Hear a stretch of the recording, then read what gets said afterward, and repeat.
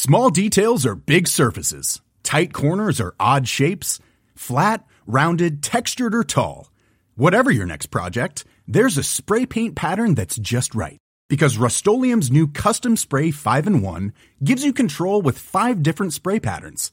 So you can tackle nooks, crannies, edges, and curves without worrying about drips, runs, uneven coverage, or anything else. Custom Spray 5-in-1. Only from Rust-Oleum. A lot can happen in 3 years, like a chatbot may be your new best friend. But what won't change? Needing health insurance. United Healthcare Tri-Term Medical Plans, underwritten by Golden Rule Insurance Company, offer flexible, budget-friendly coverage that lasts nearly 3 years in some states. Learn more at uh1.com.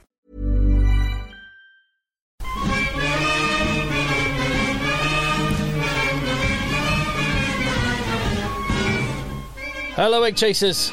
It's the Egg Chasers Rugby Podcast, the podcast about rugby that doesn't take itself or the game too seriously. Back in the rugby dungeon once again, as we have been for the last 10.5 years. This is our 11th season. Yeah, I've got that right.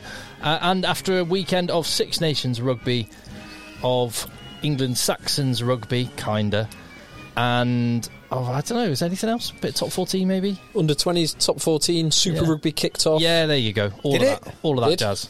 Goodness me. All of that jazz. So if you, wherever you get your podcast, hit subscribe. That's just one really easy way. Doesn't cost you anything, doesn't take you any time, but you can show your appreciation, make sure you don't miss anything. And you can do likewise by going to patreon.com/eggchasers for more extra content. You will find JB, he's right there. Hello. Hello, Tim. You'll find JB at Beardmore and Beardmore. Beardmore Co-Independent Financial Advisors. That's where you'll find me. Beardmore Cube Financial Advisors. Advising hard every day. Yeah. You'll find... Or follow me on LinkedIn. That's probably the best way to find me. You'll find Phil at Sale Harriers running track, doing some running on Monday nights, probably. Is that tomorrow night's plan? I am hoping to have my first track session in about 6 months tomorrow night. Is that because you've been injured? Because I've been injured. Do it. How? It was still the hangover from the charity game, the Sedgley Legends game that we played in over 12 months ago. 14 months ago. Yeah. Bloody hell. Yes, and my ankle is hopefully, touch wood, ready for a track session tomorrow, a light track session tomorrow. And you'll find me on the fastest growing rugby YouTube channel in the UK, maybe in the world. Let's just talk about your YouTube channel. 70,000 subscribers I've gone past now. Fair play, awesome. Mate. So, this week, I know that our email account is a joint email account. You could stay in South Africa every single day in a different house for 20 years. That's how many offers you've got from South Africans to stay in their houses. Well, I'm coming to South Africa in June, July for the Ireland-South Africa test, and in August, September for New Zealand, South Africa. So, all offers of help. You need more, do you?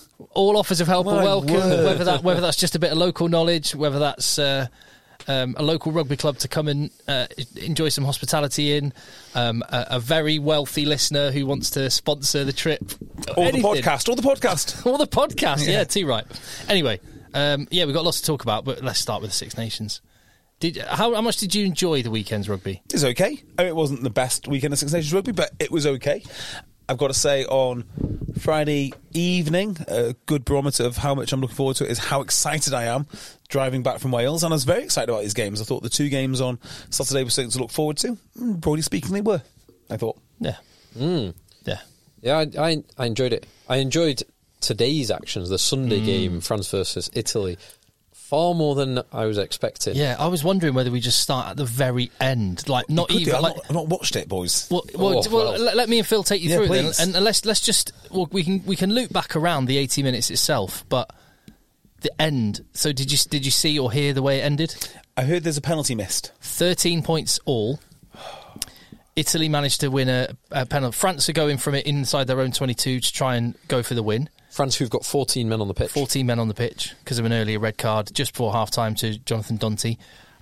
And Zuliani. I think it was Zuliani. Wins a turnover in a very kickable position, about 40 metres out, just 10 metres to the left of one of the posts. Yep. And Garbeezy's lining it up. Garbeezy, who's slotted a touchline conversion. After Capelozzo's 5 minutes, try. 10 minutes before that. So this is well within his range. And bearing in mind, this is in a stadium with the roof closed in Lille. Oh, my word. No wind. And the 10 seconds to go left on the shot clock, and the ball falls over. No, it doesn't. Yeah. So the ball falls over, and you look at the shot clock, and it's like 10, 9. So we just had to stand it up. Oh, no. Take three steps and back. it hit the post. And swing. I did see some remarkably stupid comments about this on Twitter, actually. One of my favourite comments from one of my least favourite rugby pundits, who's not even a rugby pundit, he's somehow this like barrister who ends up commenting on things and catastrophising things, claimed that this is the match which would put to bed forever the nonsense of Italy getting relegated. One game puts to bed a conversation forever about the future, forever, regardless of what happens in the future. It's no wonder, is it, the legal profession is so screwed when these are the brightest minds that they have to offer.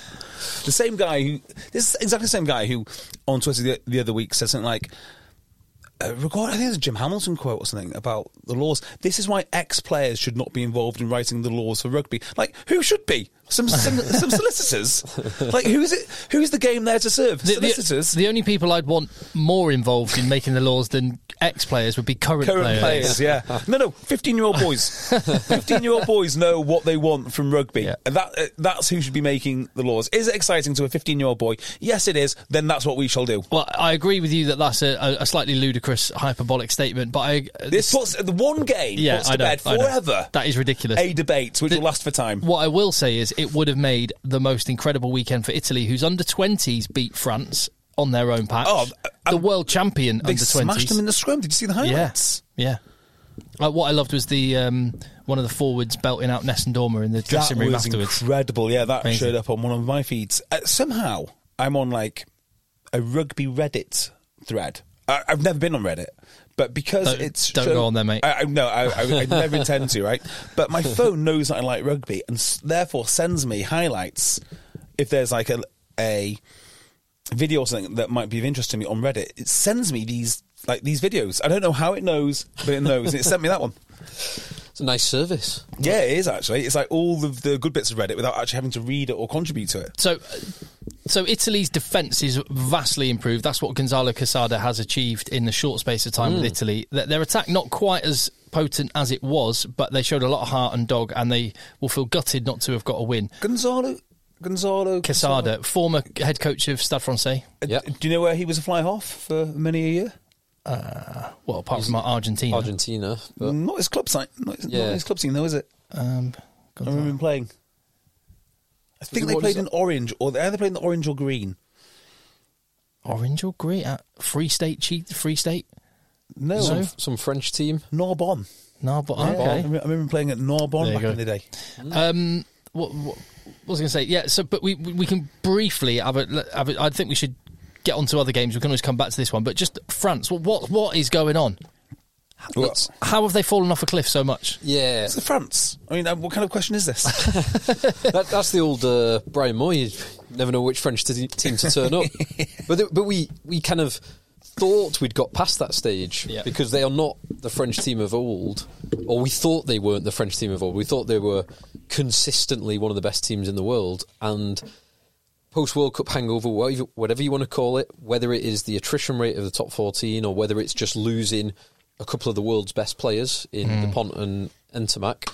Flamont, Meafu's not there. Yeah, but I would always question how good a team is if you rely on I totally agree. Total stars. But I don't think it is. I don't think it is personnel, because at the World Cup they didn't have Dupont for a couple of the pool games and they smashed everyone in front of them. Well, they put 60 points on Italy. In the World Cup in the group stage on this Italy. Exactly. What seems to be going on, from what I can gather, inferring what some people have said and some people that have contacted me that are actually in France and sort of more connected with what the media are saying, Galtier's got rid of all of his backroom staff, including Ibanez, who was basically the sort of conduit between him and the players, and he brought the soft skills. Galtier lives in the extremes.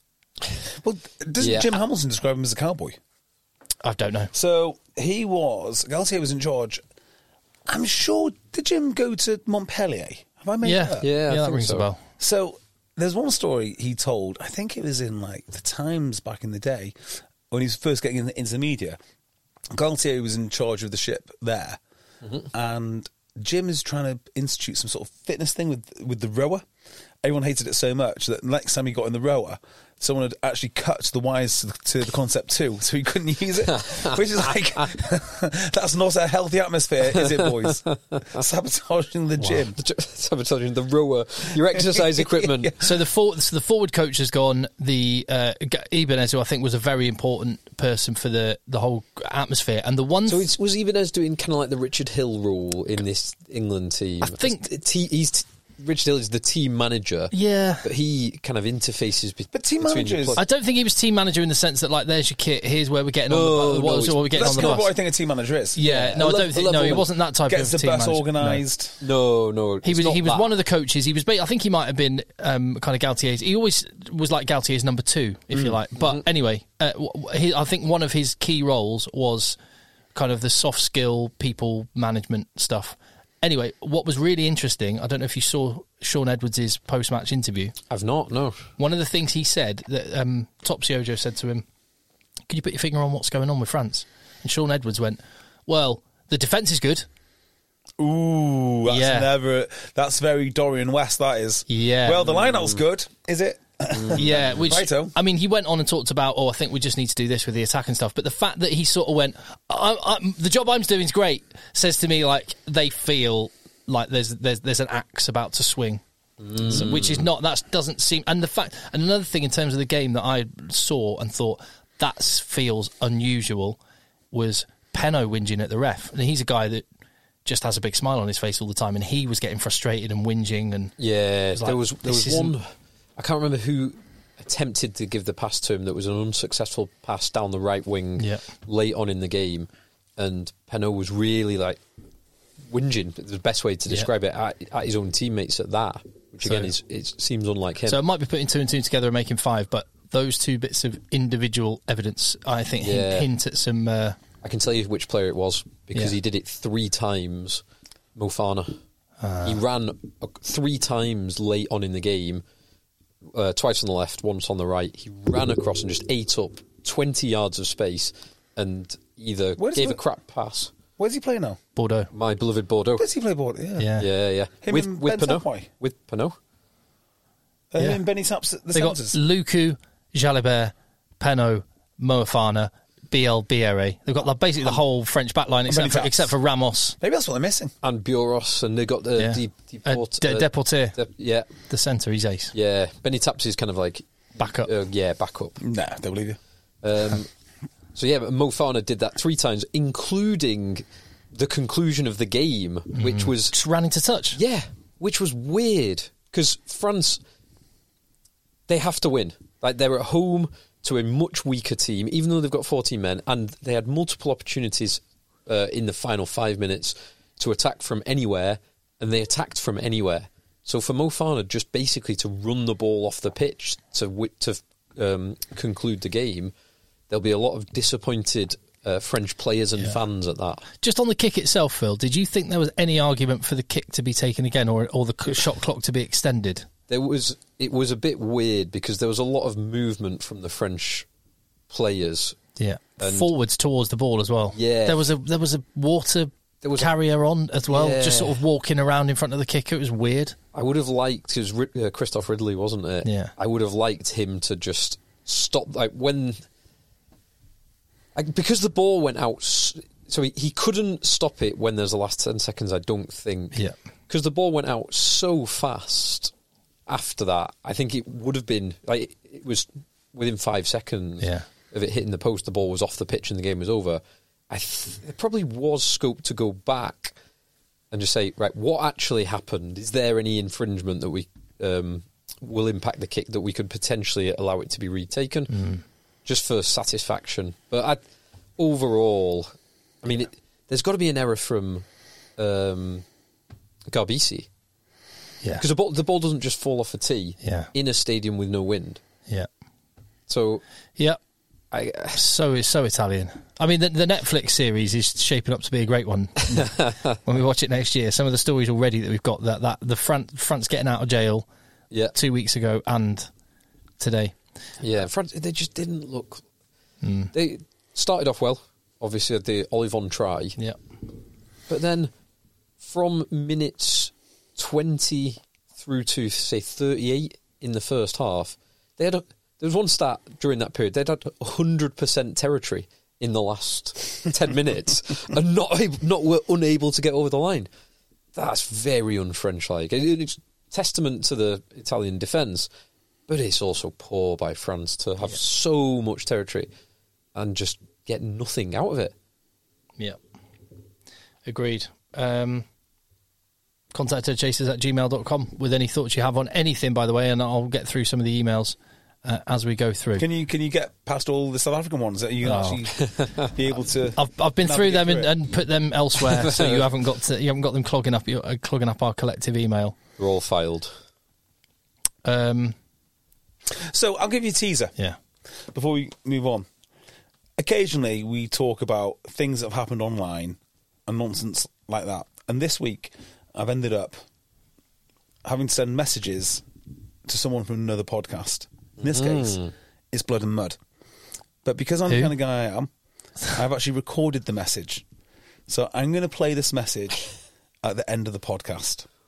So this is a message that has been sent and received, on WhatsApp. and responded to, and I'll tell you all about it later. Wow. It is going to blow your mind. Is it potentially Patreon pod? No, it's not. It's most certainly not. I want everyone to hear this.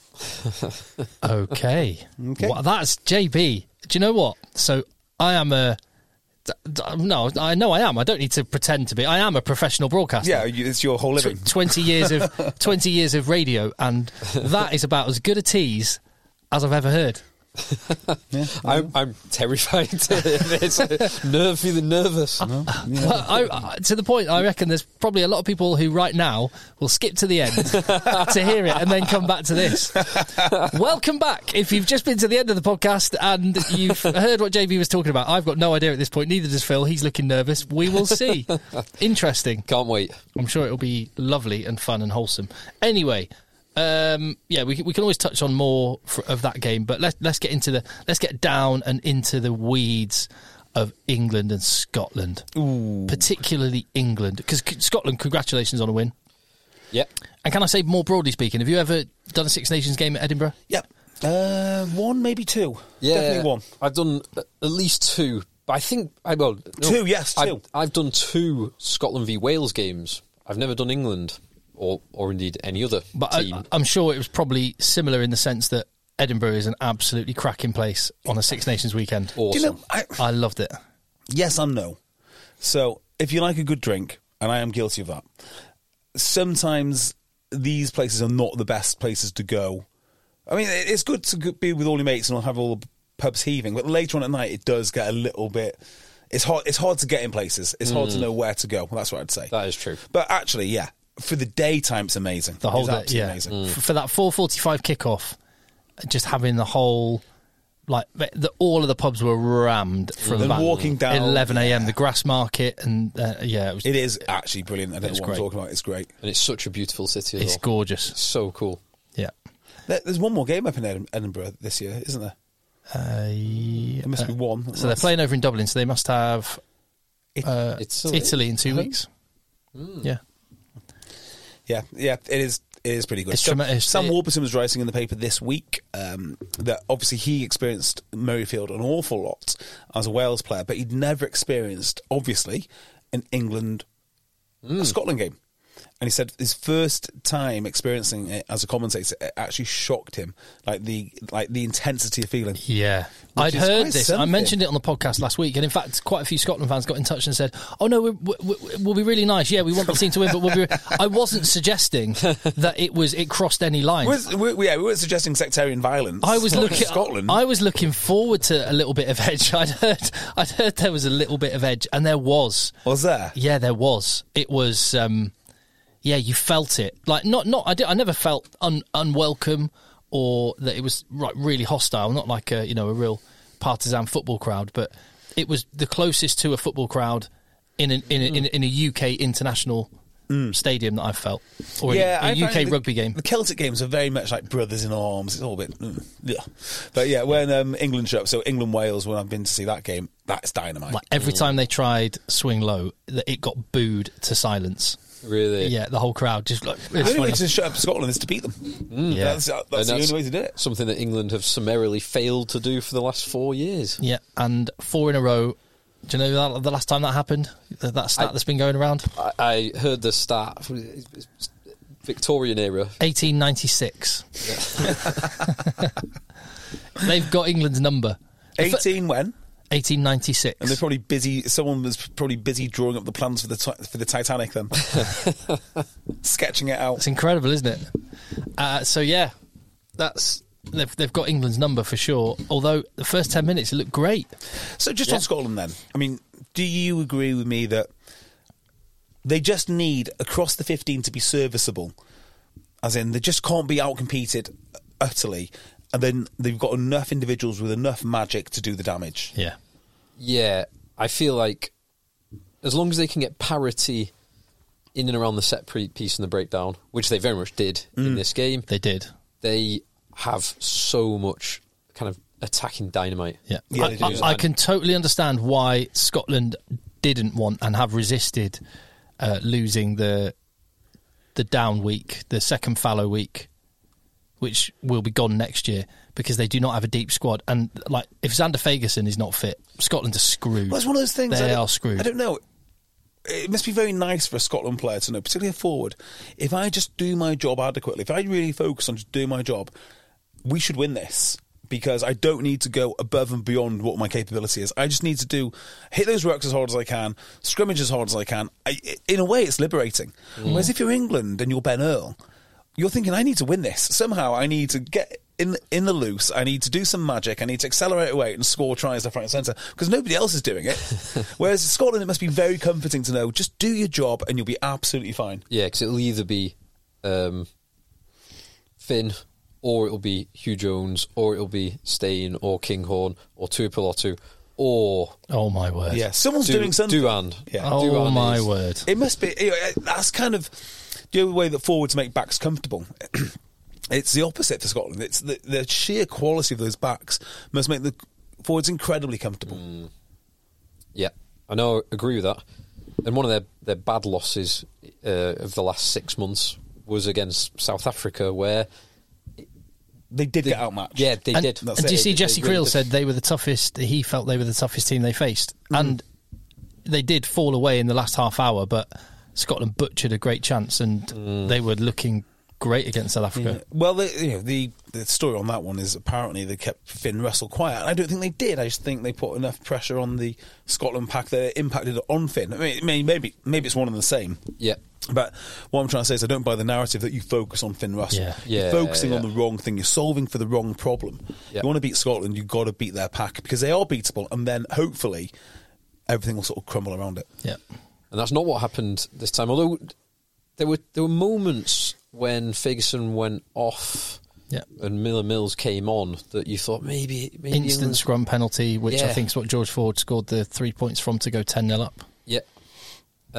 And you think maybe we can kind of use this momentum and build on it, but couldn't. And Scotland, to their great credit, Finn Russell's great credit, England conceded few penalties, but Scotland just kept it going. England only conceded 5 penalties.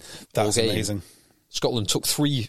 They've got 3 lots of 3 points from those 5 penalties, and Finn Russell again was immaculate from the boot. Yeah. So I came away disappointed in the result, loved the experience, but kind of thinking, all right, I'm going to give England the benefit of the doubt a little bit, because I saw a bit more from them, a bit of endeavour. Do you know what it was? I was on the train today. I woke up in a different mood. I was thinking, am I just... I had some beers last night and I'm up early and on the train. Am I just a bit grumpy? Maybe.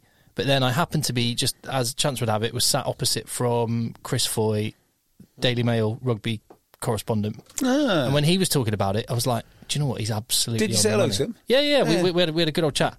Make a beeline for Chris's article, because it will be very good. And I was like, oh, what are you writing then? Because all the guys that do the Sunday reports, like Stephen Jones, Stuart Barnes, and all the rest of it, they'll be focused more on the game. Whereas the guys that do the articles on Monday, like Chris, will maybe potentially going in a little bit. And he was like, what is going on? So here's the thing. It's not good enough. All right. Well, let me just tell me what you don't think's good enough. Right. Jamie George, Steve Borthwick, they're leaning on this narrative that this is a new team and it's a transition. Okay. And I'm calling BS on that. That is, and I said this previously on the podcast, that's rubbish. It's not a new team. They've lost Owen Farrell, they've lost Courtney Laws. Who else? They've got hundreds of caps in that team that went out there yesterday. That is not an excuse. You've got players like Ollie Lawrence. When he plays for Bath, he runs around with the ball in one hand doing amazing things. When he plays for England, he throws the ball into touch. You've got George Furbank, who just glides when he plays for Northampton. And he was like...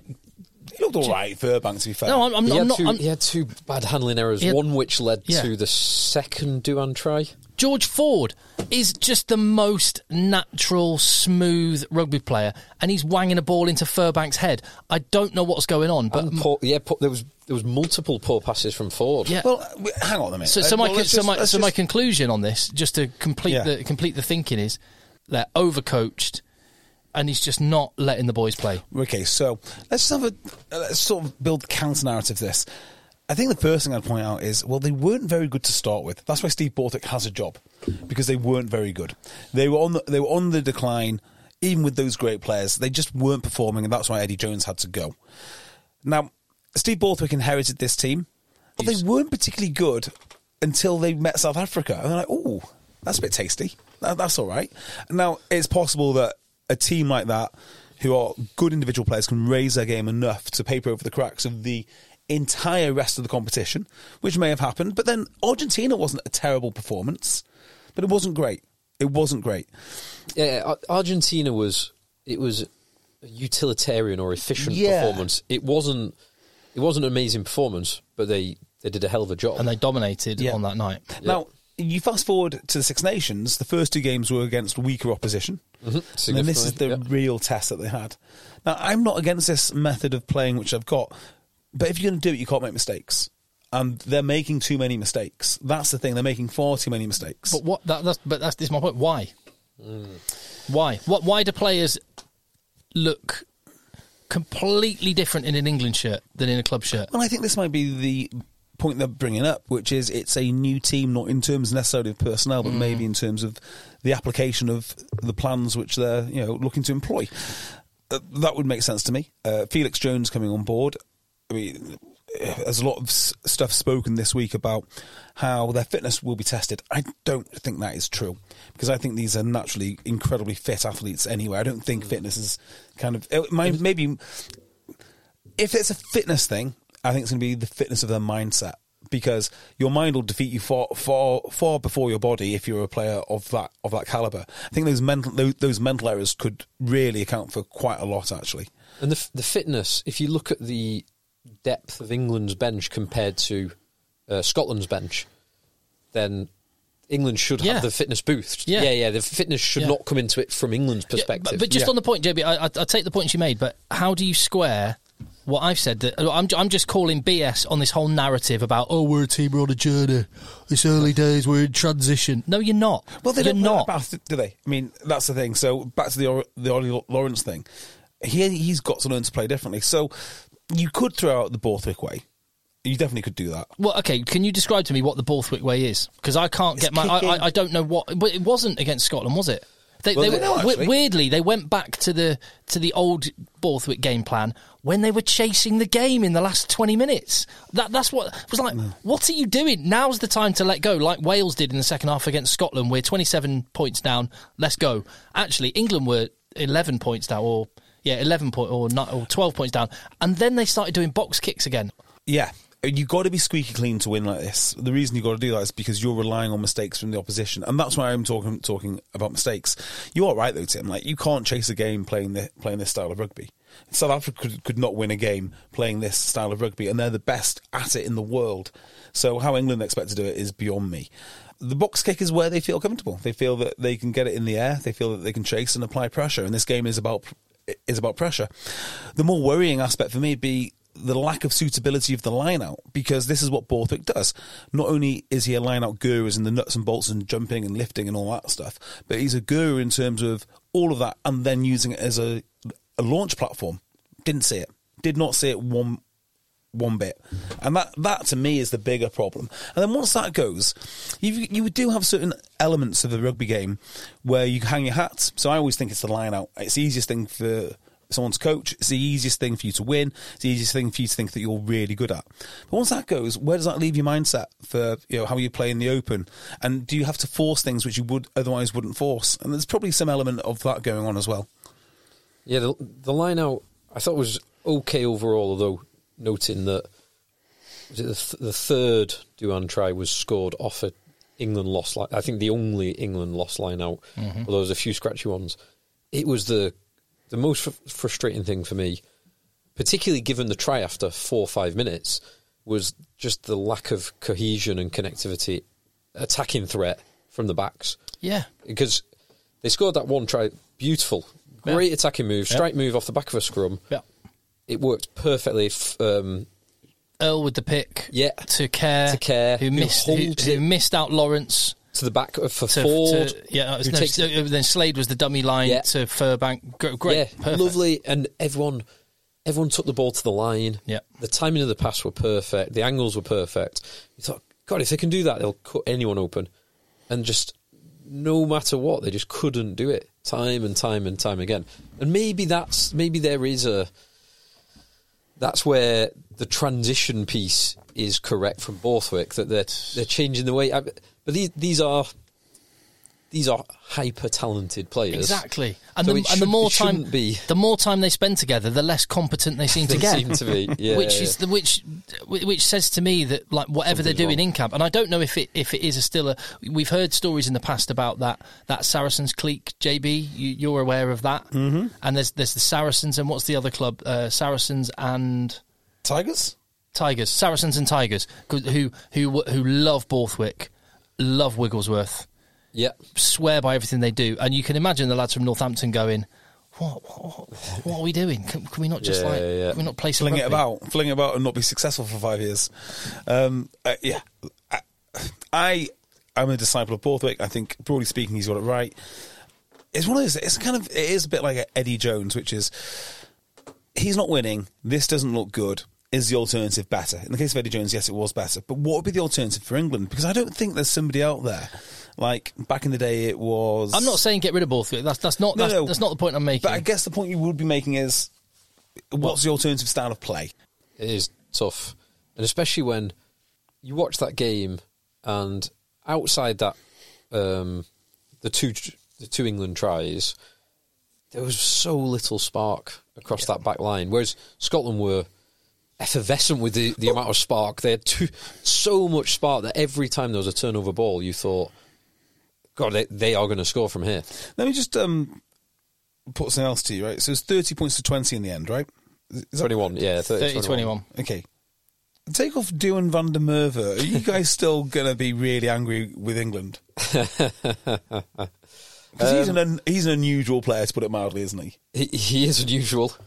That is kind of like... if my auntie had uncles, if my auntie had bollocks, she'd be my uncle. There's a lot of that guy obviously had a lot of biltong or something when he was in South Africa. A lot of it at a young age. Liquid biltong. I mean, particularly the try where he goes on the outside of whoever he goes on the outside. Ben Earl and Henry Slade. That's unnatural. For a man that big, that is unnatural. But I spoke about his pace before. It's the most underrated part of his game is how fast he is. He's so fast. It's ridiculous. Yeah, there was some stat about the equivalent. That might have even the been equivalent train. Lorry. It might have been on an email. I'm just. I can't see it. It was something along the lines of the equivalent, because he's the size he is and the speed he travels. He's the equivalent of like a Fiat Punto would have to be going at 8-9 miles an hour to generate the same force or something like that. Love it.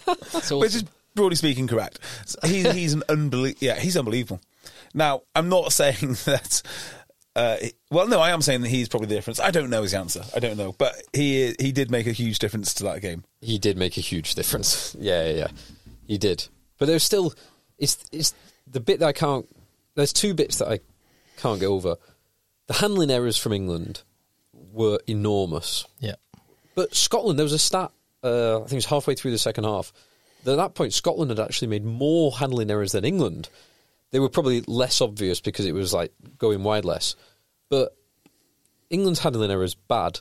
Scotland's ability to capitalise on England's handling errors was so huge, and vice versa. England didn't capitalise on any of Scotland's handling errors. So that would be the two downsides for England, the handling errors and their inability to capitalise on turnover ball in their favour. As individuals, let's just focus on the pack a second. So I feel like I talk about Ellis Genge every single week now, which is he's in the England squad, so maybe I should be talking about him every single week. And his very talented wing defence sister who plays for Romans. Of course. One of the reasons you'll be making handling errors is because you're not dominant at the gain line. You know, you get over the gain line, the defence is backtracking, everything becomes easier because you've got more space. Like, he's meant to be there as a carrier. Did not look like much of a carrier to me. And then it just made me think, maybe it's not his fault per se, but he might just be the canary in the coal mine who was carrying the ball effectively. I mean, where did that come from? So it's all right to say that, the boys were throwing silly passes and they looked, incoherent, but the forwards have got to get over the gain line. That's what they have to do first and foremost. If you want everything to be easy, get over the gain line. And I don't see enough of that. It wasn't until George Martin came on who I thought had a really... Do you know who else had a really good impact? Was Stewart. Stewart worked really hard for about 10 minutes, which you should do as a sub. But I just didn't see anyone really threatening the Scotland line or bending it. Yeah, the carrying from the forwards was an issue. You would normally look to Ollie Lawrence or historically Manu to do that. Ollie Lawrence had a really bad game. He had a terrible game. A real stinker. It was a stinker. Now, he's just come back from injury. Yeah. And I think he's a hell of a player. That's his worst game in an England jersey. Yeah. Comfortably, I think. He threw it into touch. That was awful. Yeah. And there was at least two other handling errors besides that. I've just got it here. Ollie Lawrence carried 7 times for a total of 9 metres. Good God. As a centre. That is bad. That is not good, is it? Tim Ward, just on that, contact headchasers@gmail.com. He says, hi lads, I was quite frustrated by the media suggesting Ollie Lawrence is a traditional hard-running international 12. He simply does not have the same bulk as Barrett, Diolende, Donty, Aki, etc. He's a completely different kind of centre. Yeah, I agree. He must only ever be played at 13. We must acknowledge that the only 12 we have of an acceptable international standard is Tuilangi. No, disagree. Strong disagree. Hard. First half... There's definitely some truth in that, yeah. First half of that email, exceptional. Second half, no. What about this one then? Ben Collins, contact headchasers@gmail.com. He says, so what the hell does it feel like to be an England fan right now? Awful. Frustrating as hell. I struggle to watch now what looks like some absolutely brilliant individual players play some awful, confused mess as a team.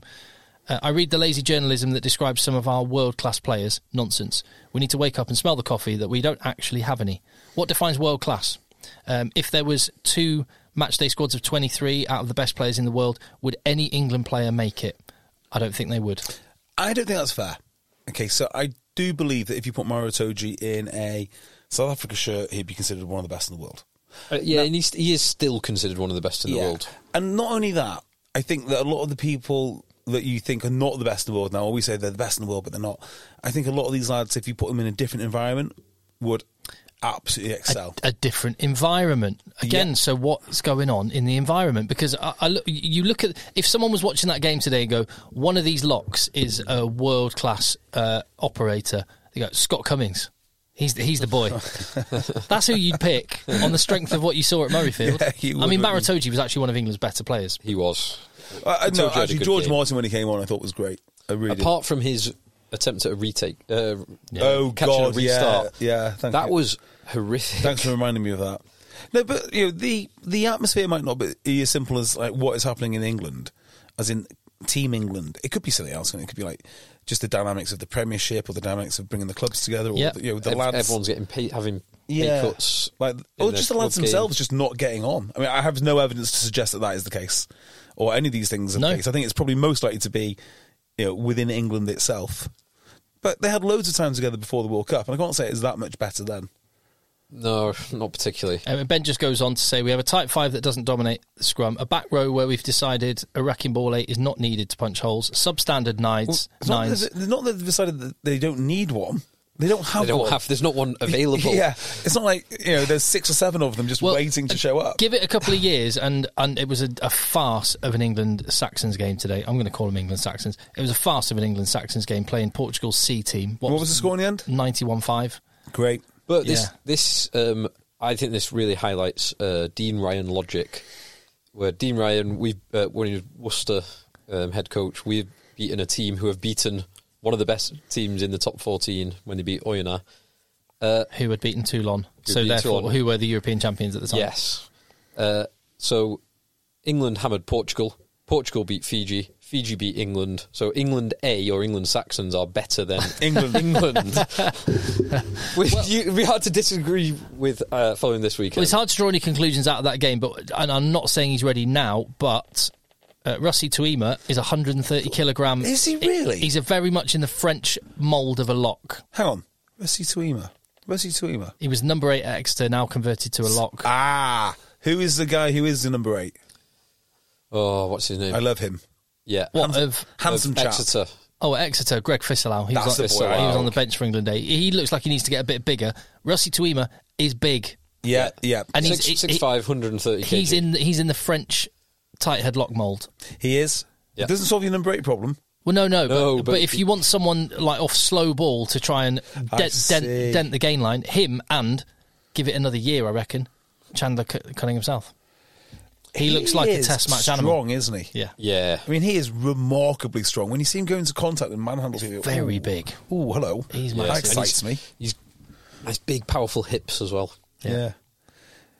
I like that. I like him leapfrogging so many lads to get in the squad. I didn't think I was going to, because I think Tom Pearson. Well, no, I'm not a big Tom Pearson fan at the moment, but Ben Curry or somebody probably deserved it more. I think they've got this one right. I do. I think this is the boy. And I think when he did get selected, I said it's partly about what he can do now, but it is his potential. Given that he's only 20 or 21, his potential is absolutely enormous, monstrous. Yeah. Yeah. Anyway, Ben goes on to say, substandard 9s, a freaking mess of our own making in the centres, and the best club wingers watching mediocre performances of some players playing out of their club positions. Who do you think the best club wingers are? I mean, Will Muir. Caden Murley. Pains to say it, Joe Cocknessinger. He's been one of the best this year. Yeah. How much of that is having Finn Russell? True. Absolutely true. How would Duan be as useful without Finn? No. Duan and Cocknessinger, they're probably, certainly physically, they're two of the most similar wingers on the planet. I think Duan's bigger and probably faster, unbelievably. He may well be both, but if Cocknessinger is not closest in athleticism and stature, who else is? Maybe Julian Surveyor 5 years ago, 10 years ago. I'll just very quickly round up. Yeah, that's reasonable. Ben Lamb? He's a big boy. He is a big, strong boy. Where is he? Is he at Bordeaux? Is he Montpellier? He's somewhere in France. Actually. Not sure. He's also older than you think as well. Yeah. Do you know who's older than I realised? Keane Healy. 35, 36? 36? Yeah. Really getting on. Speaking of old props, Dan Cole, actually, he had a good game. His kick chase was phenomenal. Exceptional. He made 2 or 3 outstanding tackles. He's I don't know, I massively got this wrong, and England got this wrong to their detriment. I said after the 2019 World Cup, he'd be done.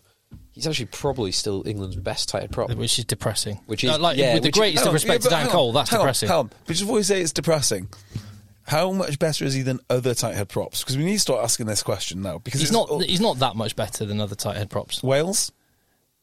He's definitely better than Wales's options at tight prop. Scotland? Not Xander Ferguson. Okay, so who replaces Xander Ferguson? Miller Mills. Is he better than Miller Mills? Yes. Yeah, yes. I mean, it comes to a point where you think, okay, just because we're not comfortable with him, is he actually as bad as we think? Because but then you go to like France. So he wouldn't. He might not be first choice in any top 14 club in France. I think he probably would. He probably would, but he's not making he's not getting anywhere close to the French squad with Uini and Aldegheri. Okay, they are both way better. Uini's a weird character because he's just monstrously big. But after Aldegheri, he's got a shot. He does if Mohamed Hawass is in prison. He is in prison. He's very much locked up. He's very locked up. But it's actually Loosehead where I think France is stronger than Tighthead. And then Ireland, they've got one very high quality. I think Finlay Beelam's good. Tom O'Toole. Finlay Beelam is good. Yeah, Finlay Beelam's good. That much better than Dan Cole? No, but I think he'd be fourth choice in Ireland. Yeah, Ireland would not countenance this, by the way. They would not countenance this behaviour like one bit. No. But, in terms of actually where he is compared to other tight-head props, he stacks up pretty well. Yeah, I'm not saying he's not worthy of his spot. I just spotted this email from Will Nicholson, contact@chasers@gmail.com. I think I'm cognitive dissonance here. It echoes my thoughts, so I'm reading this one out. A couple of thoughts from England, Scotland, blah, blah, blah, blah, blah.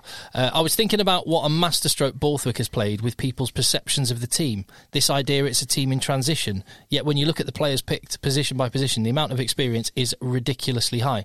Yes, they don't have, quote, cohesion, but again and again, is that more a clever use of jargon? Do players really need to play together in those exact combos a dozen times before it works? Yes. The reason I highlight a dozen is because Borthwick mentions Scotland's 10-12-13 combo. If that cohesion is so important, then why drop Dingwall and bring Lawrence straight back in out of position? He had an opportunity to, quote, build cohesion, but chose not to. I understand the reason, but it's frustrating to listen to. One final point that might sound reductive, but do England really need to play free-flowing rugby?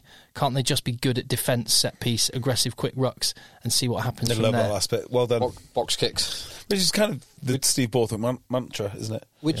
Yes, but then, so Danny Kerr, who started, his box kicking was woeful. They are missing. So let's just give Borthwick his due for a second. When he has the personnel available to him, and the personnel in this case is one particular scrum half, Van Portfleet, who can box kick like nobody else, particularly in terms of his range, maybe not the accuracy, but the range is amazing. It works well. You've got to give him his dues because he's not just trying to replace him like for like. He has gone into the stable of scrum halves and said, well, what are you actually good at? And then made those players play a style which they are good at. So he's not replacing them like for like. I think when Van Portfleet comes back, that will help him a lot because that is what he wants to do. He wants to box, kick and chase. Now, Ben Spencer's not terrible. Danny Kerr's not terrible. But they're just not Van Port. Actually, Ben Spencer's kicking is very good. It is very, very good.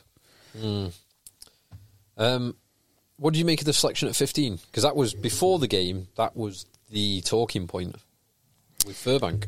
I thought it was maybe more tactical because Scotland don't kick high, they kick long, and so someone who can cover more grass. Because Finn Russell is very, very good at finding grass in the backfield. But do you think Finn Russell just will think, today I'll kick high? I mean, they did do a bit of that in the second half. It's not beyond him, is it? But also, that's not necessarily a bad thing. If your selection gets Finn Russell to stop doing something he's very good at. Doing what he's doing. Finn Russell will do. That's a good outcome. No, Finn Russell will do whatever is most effective on the day. That's what he will do. He will do. So I hope that isn't the reason because that would be ridiculous. We'll just make Finn Russell's going to work that out. No, but this is what I mean. I think it's the prescriptive, data-driven Borthwick flowchart spreadsheet model. He was like, right, I have got Ollie Lawrence in now and Dingwall's out, so that means I have my big man in the back line, so I can get rid of one of the big men there because I need someone that's quicker. And it's rather than like a feel, it's a robotic. That box is ticked. I need to tick this box, and not having that sort of fluidity, so there and that feel for it. What is the thing? You'll have heard this from Chris Williamson. When a measure becomes the outcome is no longer a good measure. It's no longer a good measure. What I mentioned last week. Good arts law. That's the one, good arts law, yeah. Yeah, when a measure becomes a target, it's no longer good. That is high praise indeed, Phil. That JB thought what he'd heard from you was from Chris Williamson. That's quite something, mate. So that was that in relation to penalties? We were talking about it. Yeah, because I thought about that today for penalties. I was like, okay, so 5 penalties is great. And now 5 penalties will help you win a game, but in this case, it didn't. Yeah. But if you hit all of those things, you should eventually win a game, I would imagine. Yeah, it is kind of like... You're like 100% completion in the red zone. That's going to help. Yeah, that's... If scoring more points than the opposition, that normally helps as well. Yes. That's the primary target. Well, hang on. So actually, good also doesn't work, does it? Because like when the measure becomes a target, it's points. On that, if you boil it down to but that is the only fundamental target. It's any other target. Bearing in mind that points is the ultimate aim, and that is the measure upon which games of rugby are decided. It was strange that didn't seem to be in England's mind when they were chasing the game. Like I say, we're how many points down? Let's go for 3. We're how many points down? Let's box kick. But they are good soldiers, though, aren't they, England? Yeah. So do you remember it is mentioned in the Six Nations documentary with Scotland? And I know this for a fact from a player who was there in the changing room at the time. When Scotland were down like 30 points against England, they just threw away Gregor Townsend. They just ignored Gregor Townsend. And Finn Russell jokes about it like, well, he has his ideas, I have my ideas, but I'm on the pitch. But England are good soldiers to the nth degree. I think it's that private school kind of compliance. And maybe it's not the private school thing. Maybe you just don't get to where you need to in the Premiership unless you are incredibly compliant. Because it's not like they are... bursting with loads and loads of talent. Like you have to be really, really good. Sorry, that's not what I meant. Yeah, you have to be really good because Finn Russell, if he wasn't Finn Russell, would have been bombed by Gregor Townsend. Gregor Townsend probably, in a funny way, doesn't. Well, from what we've seen in the past, would have probably. He probably would have felt more in control had Finn not been there. I'm going to make a different world prediction here. If Finn Russell was English, he would never have got a cap, and if Ryan Lamb was Scottish, he'd have 20. Yeah.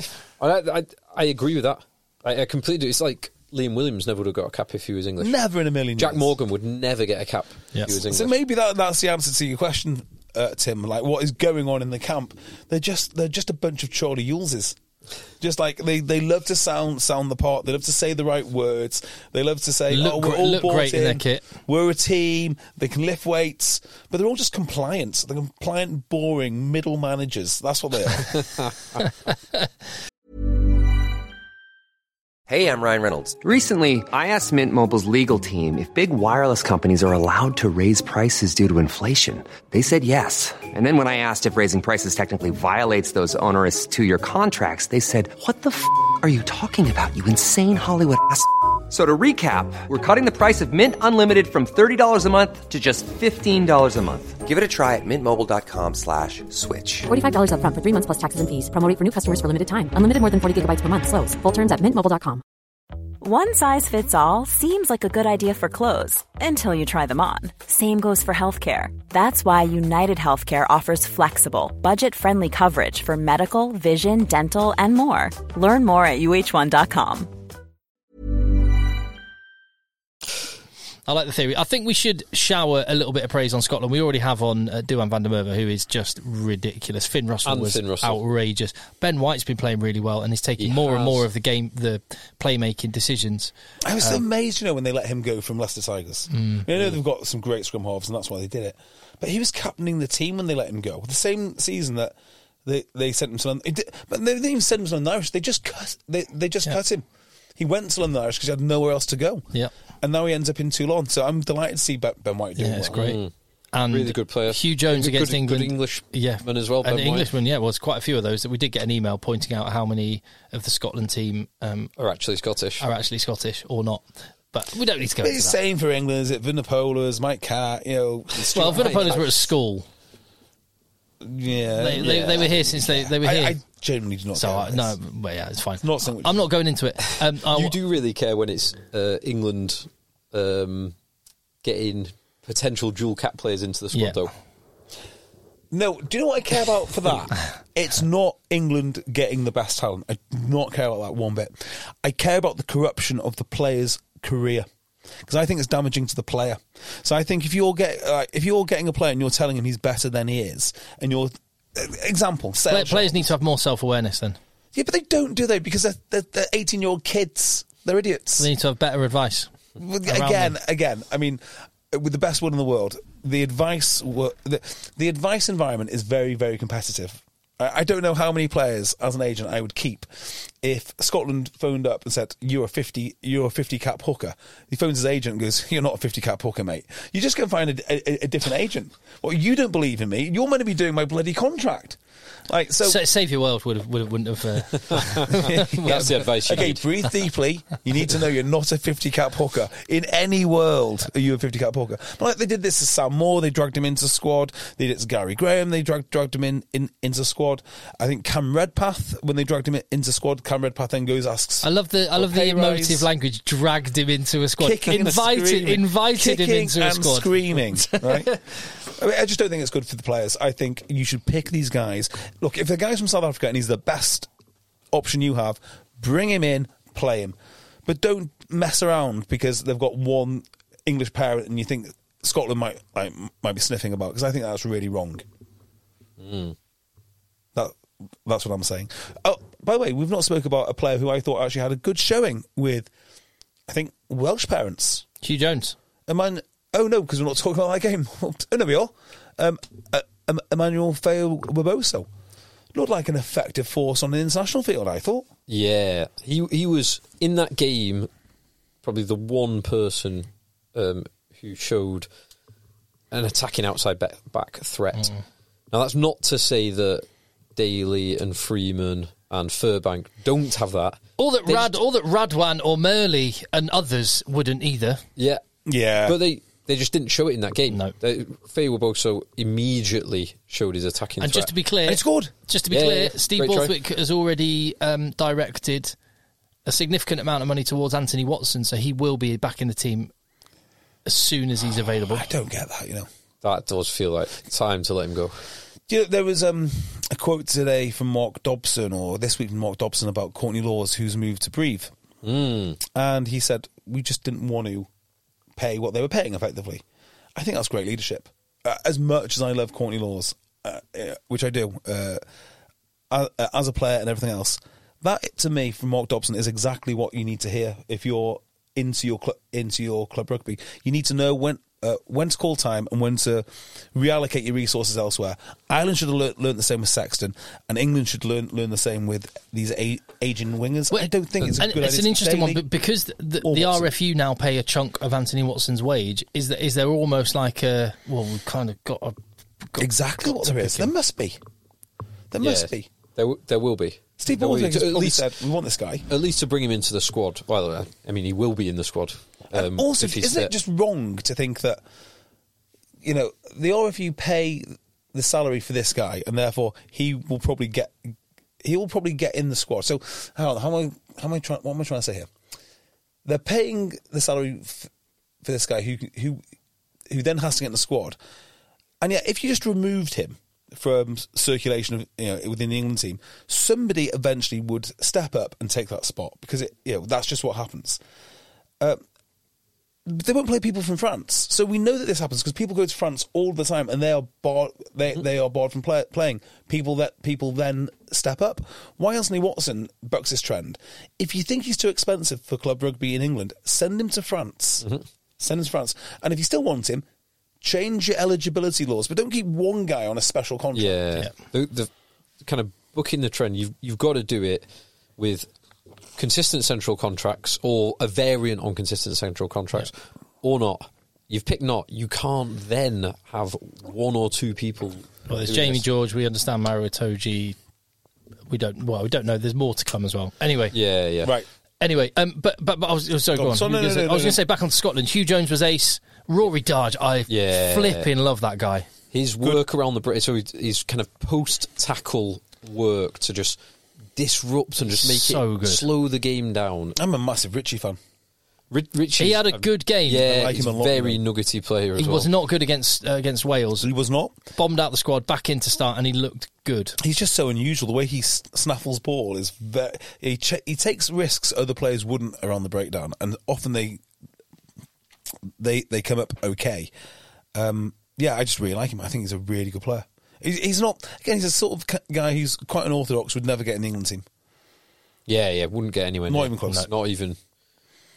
Wouldn't be in the top. I wonder. 15. I know we've been talking about like data-driven, whatever it is, right? And this is what Steve Borthwick's up to.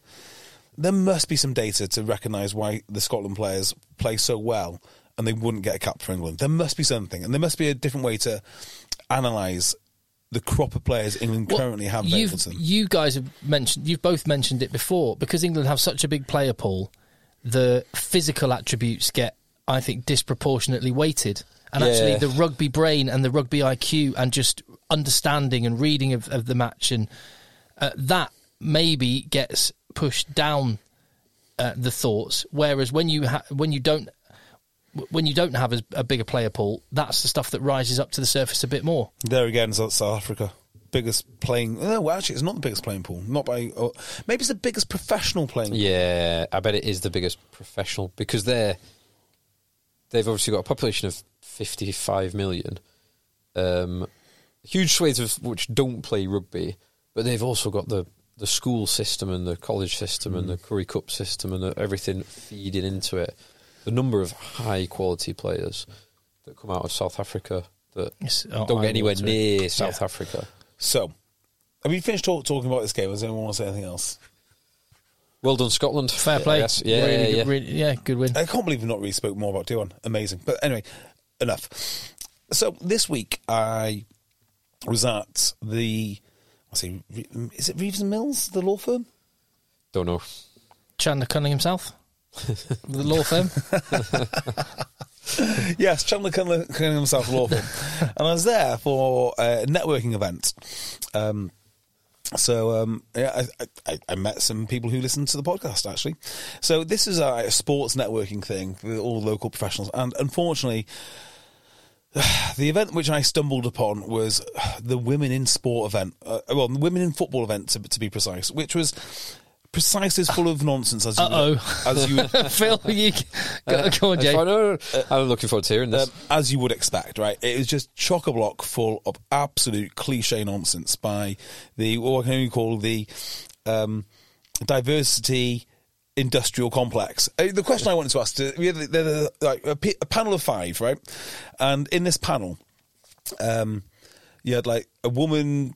I can't even be bothered describing who these people are. They all basically totally agreed with each other. More must be done, and difficult conversations have to be had. And the compare it started with, now we all agree this is a massive issue. I just want to put my hand up and say this is not a massive issue. We don't all agree. No, I'm here not to agree. I'm here not to agree. But I played the game and I just nodded along. So that was the first part. The second part was far more interesting. It was about fan engagement and how to grow different sports and how different sports have grown. So they had one guy from the LTA, which is quite interesting because obviously they've got an interesting problem. And I had some interesting conversations with LTA members this week about paddle tennis. Well, this is the next bit, right? So go on. Right. I've heard about this. So paddle tennis, otherwise known as pickleball, which is a mystery to me, but I saw it today in David Lloyd, would you believe it?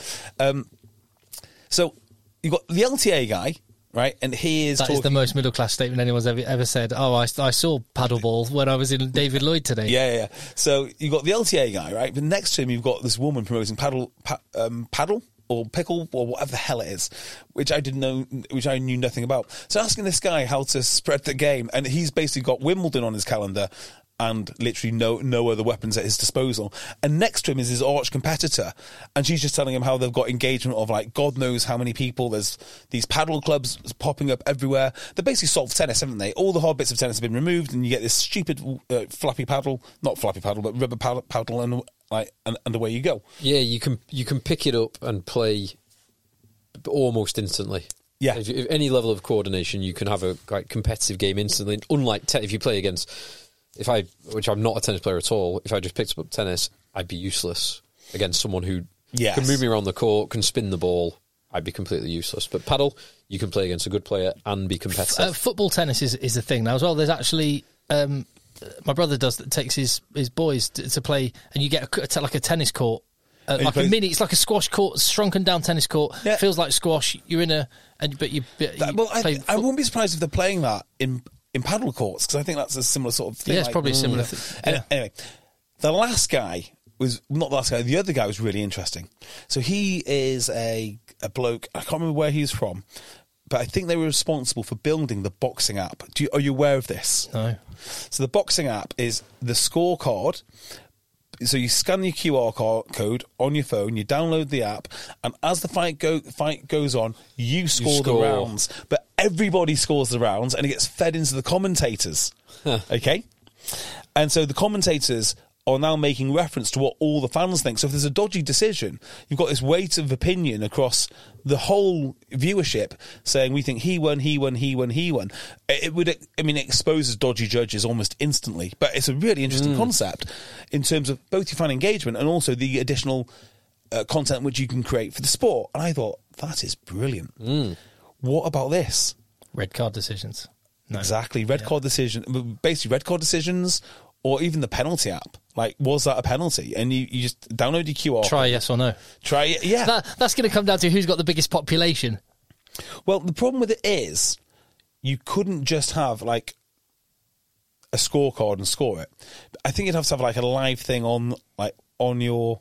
Or your app would have to give you the options of what it was, which means if you saw a particularly nuanced thing at the breakdown, you couldn't just go penalty. So that wouldn't work. But if you could just say penalty, like, sealing off, penalty, there'd be all this information from all these thousands, if not millions of eyeballs. And at half time, it'd be so much more interesting. Like, well, half the population thought that wasn't a penalty, or half the population thought that was clearly holding on. It'd be really interesting. And the problem with rugby is that we don't really understand how non-rugby people view it. This would let us know. We could actually simplify the laws, so actually the things that are important we enforce, and the things we don't. The thing is, that would probably be quite inconvenient for a lot of it when they go through. And I'm not saying, for example, the Jonathan Donty, fine with it, fine by the protocol, it would be a red card. But it would be quite unfortunate when everyone's going, oh, yeah, clear red card. That's just unfortunate. Hold on. Fans really don't like this. Hang on a minute, right? Okay, I think I've got it. It's not a penalty thing. I mean, you can flash up with a penalty. It should be an enjoyment meter. Right? So when something happens like a fight, are you enjoying it? 10, and all the administrators are going, well, but they're not saying 10 for the hacker. Why is this? That's how they're not saying 10 for the group prayer at the end. That's how songs are. That's how radio stations decide what songs to play. No, they get a load of people in an auditorium and they play music, and these people have like a dial that they can turn up to 10 or down to 0, and it's just they just get instant reaction. And they go, yeah, that tests really well. But this is what Spotify do, I'm sure, right? Yeah. So that's what these algorithms would do. There is something in rugby here. Like, when it all blows up, I don't know. How do we know people are paying attention? Because they interact with their app. There must be so many things that we could do with a matchday app, which would give us so much more better data to not necessarily how to improve the game, but of what is of interest, and then sculpting the broadcast to reflect. It's that. like on another level. So one cool thing about streaming and digital platforms is you get instant feedback. So, for example, in the radio work that I do, we have a thing called Radar, which is the biggest survey that happens outside of a general election in the UK. It's the biggest survey, but it happens every 3 months. So basically, at the end of a 3-month period, and a few weeks after that, you get a picture of what it was like okay. Over the last 3 months. Yeah. So you're sort of looking back over your shoulder going, oh, that seemed to work. Let's have a dig into why that was. Whereas when you get digital online platforms, streaming and things like that, you get instant, live, real-time data on that was a turn-off point, that was a turn-on point, all the rest of it. But this is just taking that to another level. So what about this?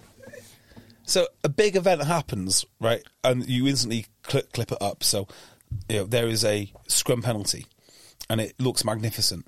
And then your app will say, share. And then if you share it, then they just have data that people love sharing that particular clip. The reason I like that is because when something happens like there's a high tackle or there's a bit of thuggery, and people on Twitter go, "I'll never watch the game ever again." How many shares did that get? Because that would be a clue as to actually what people are really liking. Because I don't think people are actually that honest, particularly on like social media, what they actually like. Yeah, big hit, share. Yes, this is a great idea. This is an absolutely phenomenal idea. So I can't remember who this guy is, but whoever he was, if you're listening and you're in any way involved in decision-making in rugby, like I should be, just find out what this app is for boxing, the scorecard app, and then apply it to rugby and do it today. And install some weighbridges at the steps, at the entrance to pitches. I love the weighbridge. The weighbridge is my... and the heavier side has pyrotechnics. Did you see some frustrations around too much data this week? England? Not England. Okay. No.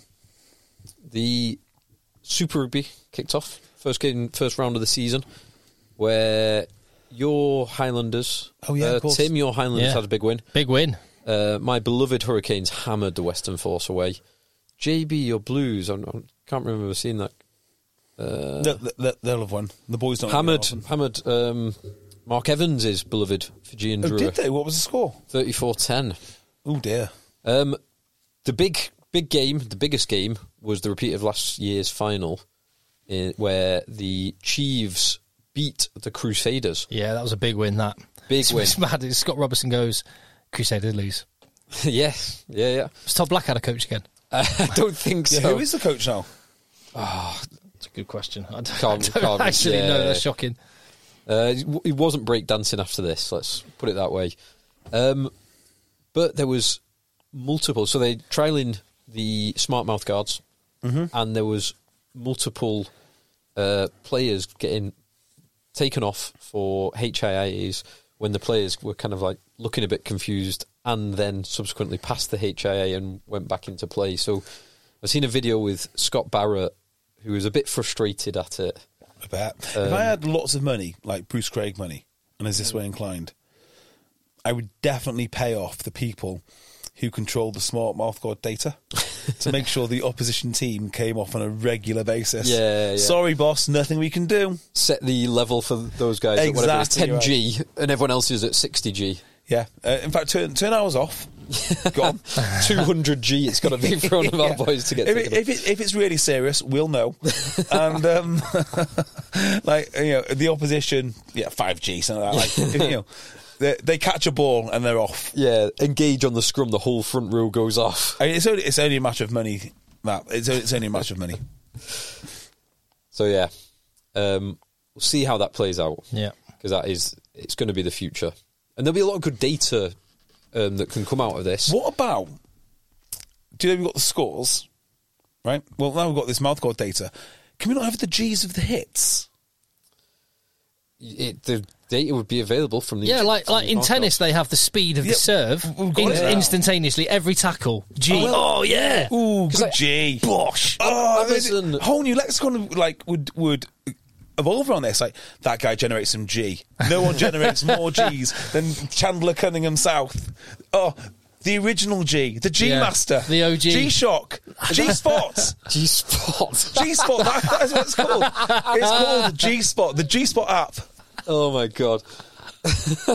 What's wrong with these people that run the game? But that is instant data on physicality, which is two things that everyone loves. Like the one, Amazon have tried to do it, and they've tried to give us a bit more data, but it's what they got was the kicking meters. So Finn Russell's just kicked it 52.7 meters. Cheers. It's like I know that was a long kick. I don't need to know that it was 4 meters longer than the preceding kick. It's just unnecessary. But the G-force. And here's another thought, right? Ken Owens puts in a giant hit. Oh, Kenny G! Kenny G! I love it. Everyone called Ken would want to be a massive hitter. Oh, people won't like this. Some people won't like this because it will. You can't incentivize big hits. Well, this is it. Yes, we can. Yes, we can. We can incentivize Yes, we them. can, and yes, we should. We can incentivize them. Hey, if you don't like it, go and join Eric Anderson. Go and join him. He'll have a sport for you. Within the laws of the game, I want the biggest hits possible. Yeah, maybe, like, I wonder if, because every player wears GPS that will have accelerometers in between the shoulder blades, don't they? So if you don't want to, because we don't want the G-force applied to the heads, we want it applied to the players, the tackle areas. So put an extra bit in that or connect that up. Yeah. There must be a good way. Accelerometer, that thing. I've got definitely the better ways. I've got another one. If you put something in people's shirts that sort of measures the hits they take, maybe, and this would appease the safety lobby, right? Mm-hmm. There's a certain amount of hits that people can take. So like Street Fighter power bar. Oh, I love it. You have to. Oh no, you've taken too many hits. Off you go. So you could take out Finn Russell. Bosh. So I wanted back in the day. KO. My training aid for rugby, which I dreamt up of, was sit mitts. Sit mitts, yes. So yes, old reference for long time podcast it's listeners. Sip tips. Sip tips. It was a graduated system, I believe. Yes. Sip mitts. Why did I not patent sip that? Tips. And now tips is out the game. Like there's no natural partner for me. Anyway, it was bibs that light up. I remember you talking about this. One of two things would happen. If you got touched in touch rugby, it would light up to avoid cheating. Or you could use it in a defensive drill, and then the coach could light up a bib or 2 bibs or 3 bibs, which are no longer allowed to tackle. It'd just be great. Just the interactive thing which coaches could do. Not hard as well. Not difficult to do. Be dead easy, I'm sure. I mean, I'm not sure you want to be running around car battery packs strapped. What's the club? Was it Exeter? I think it's Exeter. I don't know if they still do it actually, because I haven't watched them play in a while. But they always had in their warm up different coloured lights on chairs on the pitch, and for the kickers, they'd sort of like pass the ball to the kicker, and then they'd flash a light, and they'd have to kick to that light. If I remember, it was really cool. I've never seen that. Yeah. I don't know if they still do it. Slight advance on Razzie and Nienaber's red light, green light. We should talk about Ireland and Wales. And Wales, because there was some interesting stuff just after half-time from Wales. Yeah. Most of the rest of the game was a bit to forget for them. But they really showed, first 10 minutes of the second half, they came out of the blocks and did some positive things. Got the penalty try and could have scored another had things gone their way. And I'm only going to very briefly touch on. I'm only going to mention England again briefly, but it's just to sort of double down on the point you just made. Guys like Cam Winnett, who've hardly played any senior rugby, let alone international rugby, and he has a level of competence that 50 cap England players can't seem to muster. So anyway, but yeah, you're right. He looks good, Winnett. Right. I've been really impressed with him. So look, they're a bunch of brave blokes. I massively respect what they do. They're just not good enough, are they? And I kind of feel that this is the Six Nations first 2 games, maybe a bit of a dead cat bounce. That's all I can say, really. They are. So they lost those first 2 games by a total of 3 points, was it? But they could have been hammered by Scotland. That could have been a 50-point loss had Scotland not started giving away penalty after penalty after penalty after penalty. Well, there's 2 teams in that, and Wales could have also won the game. Can you just push your leads in, just make sure they're solidly in the back? Good. Better. Or do you want maybe it's me to unplug? Spent hundreds thousands making sure that this doesn't happen. I know. I don't know what's going on. It might be my headphones, actually. No, it's definitely not my headphones. Okay, I think it's okay. It's only very faint in the background. Sorry. Anyway, it's only just happened. We're fine. We're this far in. Yeah, and I just don't know. I think Warren Gatland, just as a man manager, he manages to squeeze more than players are capable or should be capable of giving. Their defensive effort, the Wales' defensive effort right throughout the game was huge. And it was only in the 81st minute that Ireland got the 4th try that they really wanted to get because of that Wales huge defensive effort. Yeah, some of the Ireland stuff that was magnificent. It is. There's no other way to describe it. It's the pass from Nash to Lowe just made rugby look easy. Yeah, but the preceding carry by McCarthy just accentuated that. That whole couple of minutes, it was great defence from Wales. Ireland were knocking on the door. It was like they managed to, within 5 to 10 metres of the Wales line, have about 15 phases, go coast to coast twice, go short, go wide, try a speculative pass, always keeping hold of the ball, retaining it, and then eventually, like you say, a great offload. It's just a different level. I don't know really what to say about this because, well, my thoughts on Wales are summed up nicely there. Fine.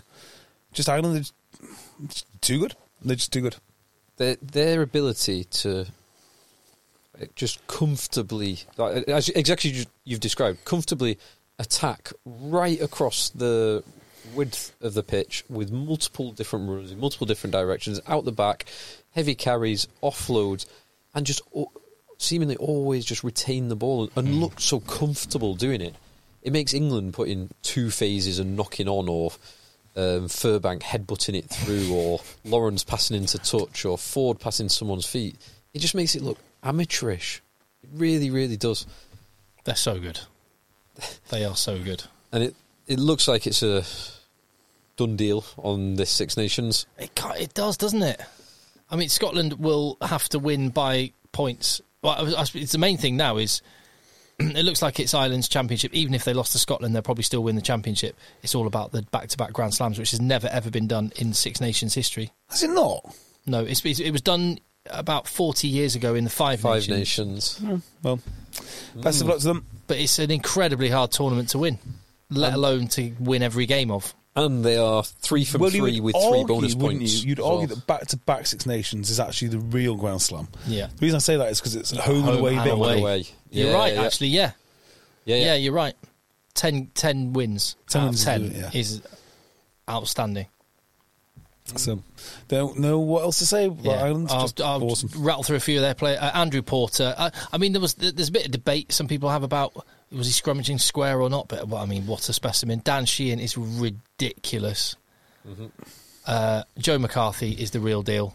Yeah, I agree with that. Tyburn, he went off for 10 minutes, and still his work rate and his stats in the 70 minutes is more than most people get in 140 minutes. He's outrageous. Jack Crowley looks great. Jamieson Gibson Park is so good. Like, the one question is, what if you were picking a Lions side, and I'm not going down that route, just let's not pick a Lions team, but I'm thinking Finn Russell, Duhan van der Merwe and the Irish team. Well, you'd argue, because one of the things that makes Ireland better than the sum of their parts is the cohesion. So you'd actually argue there is an argument to say just put the Ireland 23, just put them forward. I know that's not how it works with the Lions, but you take pieces out who aren't used to that system, and particularly with Farrell being the Lions coach, just play Ireland. Yeah, play Ireland, all of them. Well, they basically played England once, and they've almost played Wales once, I think. So Wales dominated the 2013 Lions, maybe second test. They had a lot of Welsh 2005 when they were just coming off a Grand Slam. I'm sure England have had massive Wales have had massive representation. 2013, I think that was quite big, particularly around the where Bod got dropped for the third test. Yeah. Definitely a little buzz on this line. I'm going to have to try and... Shall I unplug this? Because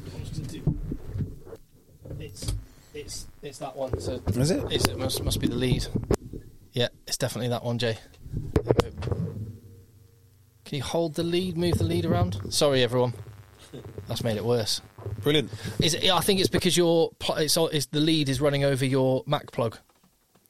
So maybe a bit of electromagnetic interference going on. Live. Yeah, that was it. Got it. It was simple as that. Your lead was on the plug. We know now. There we go. So, we've done with the rugby. Any more rugby? Anyone want to talk about any more rugby? Aaron Wainwright is a hero. Yeah, he's very good.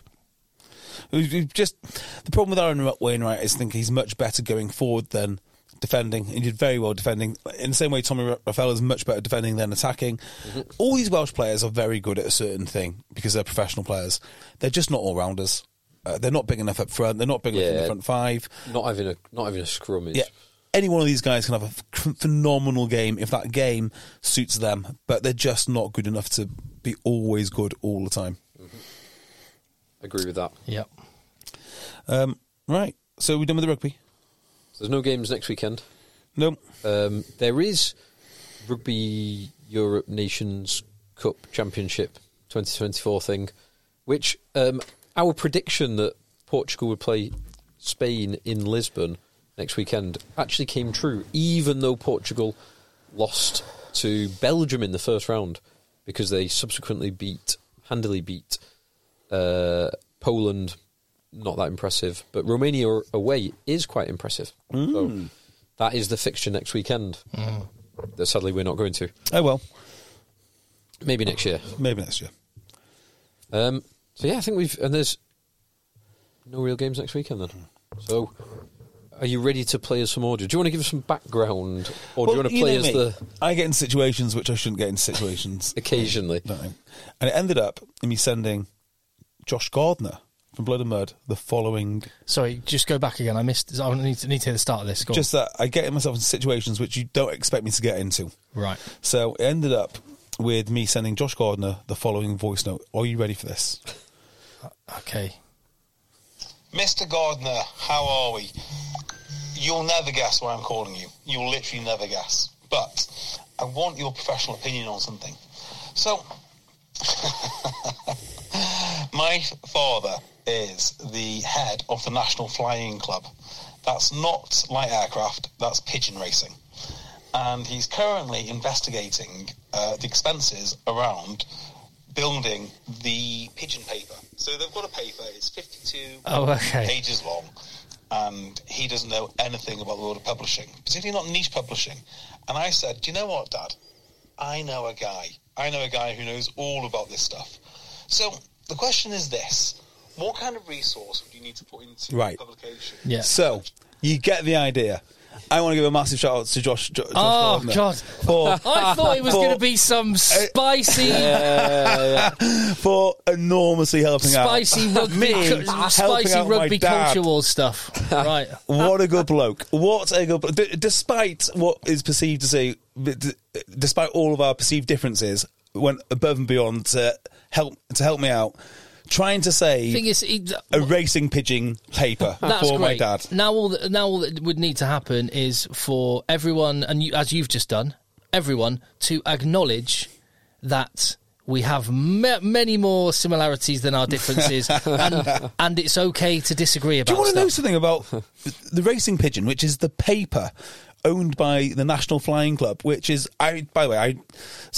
growing up, my dad's always kept pigeons. He's always been mad into pigeons. Same way that I'm mad into rugby. That's probably where I get this obsession from, right?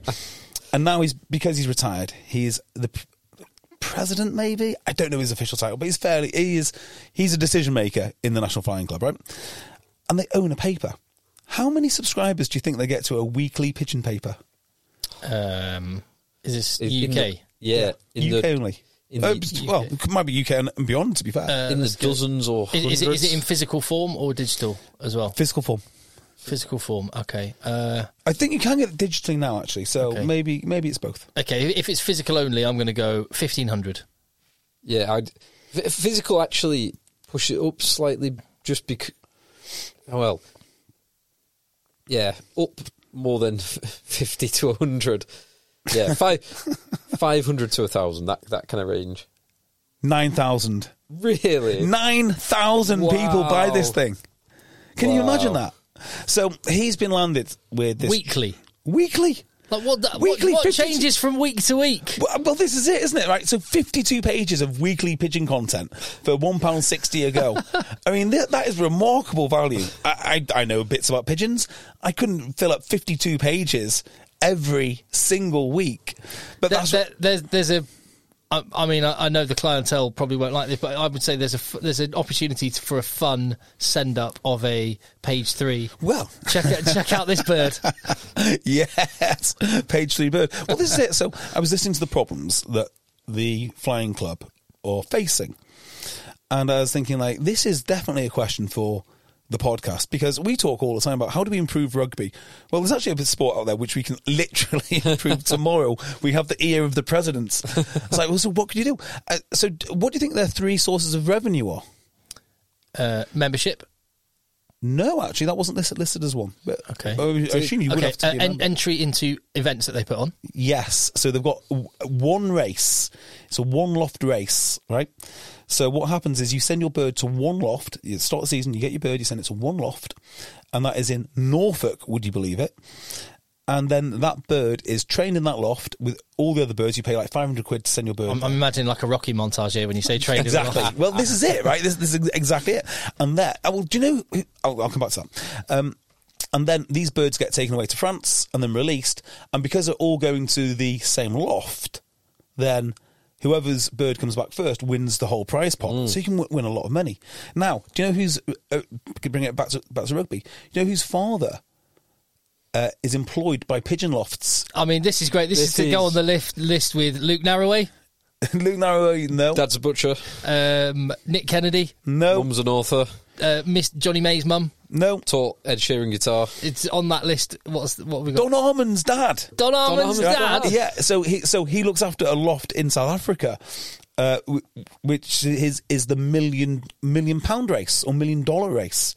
So that's what the prize fund is for doing this thing. Now, when I heard that there was a single loft in Norfolk, my mind's like, well, what else happens here? Like, is there a World Series?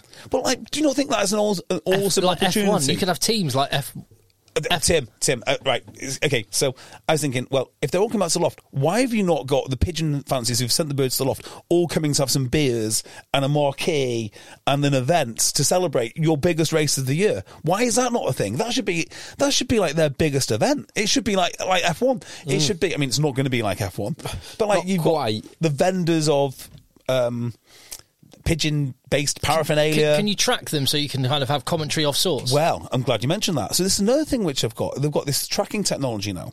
But of course it's so expensive, so not everyone can have it and whatnot. So, well, why don't they just have one bird per race with it on so you roughly know where all the birds are? Roughly. So what do you reckon the other sources of income are? Okay, so do they issue licenses or anything like that? Well, they've got the paper, they've got this race, and there's one other source. And you already know it, Phil, because I've told you. Calendars. You did tell me. No. Oh, I've... Stash, not stash. Stash, yeah. Yeah, stash. Yeah, The pigeon rings. Pigeon stash. rings. Pigeon rings. They sell rings for 20 pence a go. I'm like, Dad, why are you not branding these rings? So it could be 20 pence for a normal ring. Are they big enough to brand? Yeah, absolutely. They're like that. So I was thinking, like, who's the most famous pigeon in the world? I don't know. Got no idea, right? But there must be somewhere, like, the most famous pigeon in the world. We don't have any idea what its ring is. So that ring should be worth something. It should be branded up. So if you love your loft, you presumably would want to brand your loft. And like the medieval knights have your own coat of arms on these rings. And that surely would mean something. And instead of being 20 pence, surely it'd be like £1, or you want golden rings for £5. I mean, they spend a lot of money on pigeons. Why would you not put a fancy ring on there and double, triple, quadruple your profit? Can you presumably, like horse races, you breed like? Yeah, absolutely. Are there like pigeon studs? Absolutely, stock birds. Yeah, so that's another way they make money, isn't it? I might have got a rapid pigeon. That is absolutely true. That's exactly what they do. Like, so they've got all of these things which they could do, and obviously they're not doing many of them. Like, they've not got a podcast. And I was like, Dad, you realise I've got the world's only podcast that could do both rugby and pigeon racing. The name is ubiquitous here. Neville Southall to host it. Yeah. No, do you know as a pigeon racing podcast? I want that. Exactly. Well, Neville Southall used to come around my house when we were younger. You've mentioned it before. That's why I mentioned him just then. Neville Southall, a resident of London, no, massive pigeon racing fan. Do you know who else is a massive pigeon racer? Don Harmon's dad. Now I know that. Yeah, now. But Everton player, historic Everton player, hard man. Okay, Norman Whiteside. Duncan Ferguson. Duncan Ferguson loves his pigeons. Wow, loves his pigeons. So if you race pigeons and want to get in touch, and now I'm just trying to think of a name. We've already come up with a name for your little rugby, or our listeners came up with a name for your little spin-off podcast with Mark Evans, Economics, which is out next Tuesday. Economics, I listened to the first one. It's good, isn't it? Very much enjoyed it. Yeah. Economics. Now I'm trying to think of a pigeon. Egg chasers, mate. Yeah. Oh, Egg Chaser still works. Yes, that's your point. That's your point. Yeah. So don't get those two podcasts confused. Egg Chasers Rugby, Egg Chasers Pigeons. Yeah. Keep an eye out for a new... Yeah. It's amazing, So if you want a little insight into how rugby works, I guess, or how any sport works, which is entrenched, just go to one of these minority sports like pigeon racing, and you pitch an idea, and it's always a no. it's always a no. So the no for the branded rings, for example, despite all the yeses which you get and the fact they might save the sport because it will drive revenue, would be, well, they might recognise the ring and not return the birds. There's a culture in pigeon racing of returning stray birds that you get. But if you've got a bird which you know is a good one, why would you give it back? Well, that's the only downside. I mean, there's lots of upside. But that's the sort of thing that the people who are already involved in sports, no matter what it is, tend to say no to absolutely everything. It's very difficult. I imagine pigeon racing, like rugby, is very traditionalist. Yeah.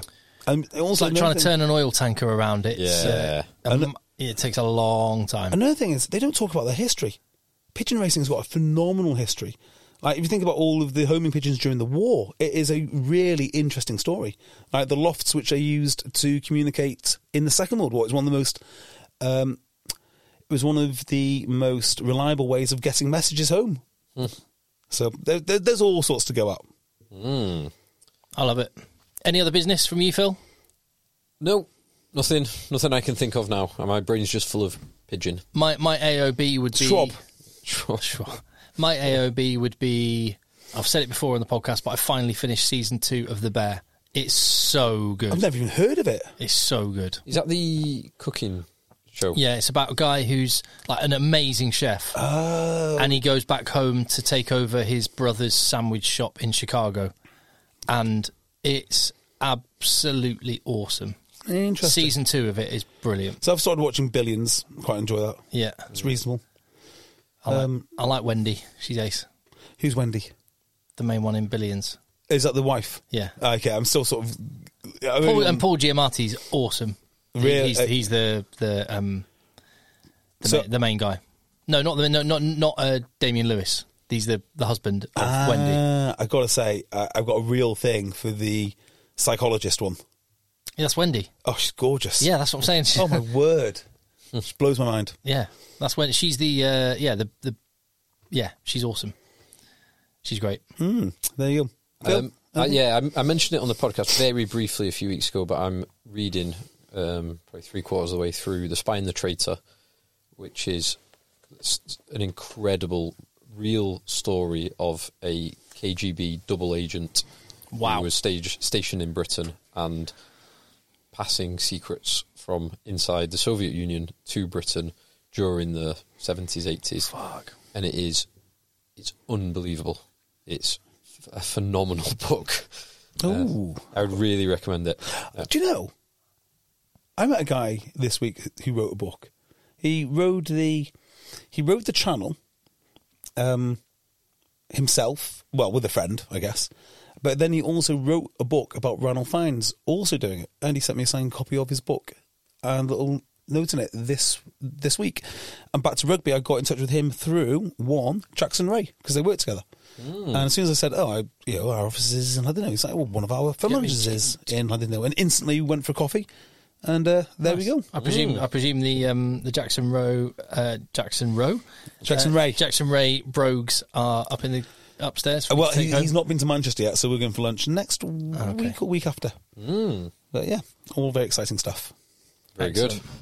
I think that's it. Yeah. So you got a book, you got a TV show, and you've got a new sport. Yeah. I'll be updating you with pigeon updates as the season progresses, because we're right on the verge of a brand new season. Wow. Yeah. Like F1. Does it follow the F1 season? Yeah. I tell you what, there are some peculiar characters. There are some peculiar characters. It's a strange old sport, but it's an endearing one. Yeah, I bet. Right, wherever you get your podcasts, hit subscribe. Patreon.com/eggchasers for more. We must do another episode of that soon. Yes. We really must. That's on the hit next list. week. And other than that, let the boys end. Let the boys end.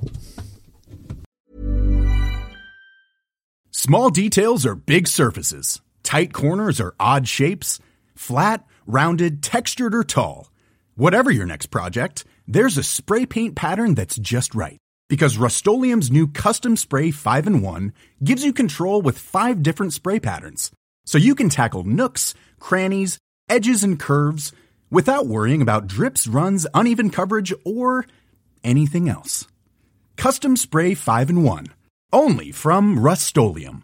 Roundabout Season 2, presented by Nissan, is live now, and we're back to share more stories from the road and the memories made along the way. We're talking rest stops, if we're stopping to get gas. You will be timed. Misguided plans. I grew up in the city, so I have a healthy fear of real extreme darkness. A lot of laughs. Y'all weird, but you were different. And so much more. Listen and subscribe wherever you get your podcasts. Acast powers the world's best podcasts. Here's a show that we recommend. The Real Housewives is a guilty pleasure for most, but if you're looking to not feel guilty about that pleasure, tune in to Everything Iconic with me, Danny Pellegrino, where I break down all the messy moments and behind-the-scenes antics of Bravo's popular franchise. And on Everything Iconic, I also interview celebrity guests like Kelly Ripa, Keke Palmer, Drew Barrymore, Cameron Diaz, and more about their guilty pleasures, their past work, and so much more. So if you're pop culture obsessed and find yourself watching way too much reality TV like me, tune in to Everything Iconic with Danny Pellegrino, wherever you listen to podcasts. Acast helps creators launch, grow, and monetize their podcasts everywhere. Acast.com.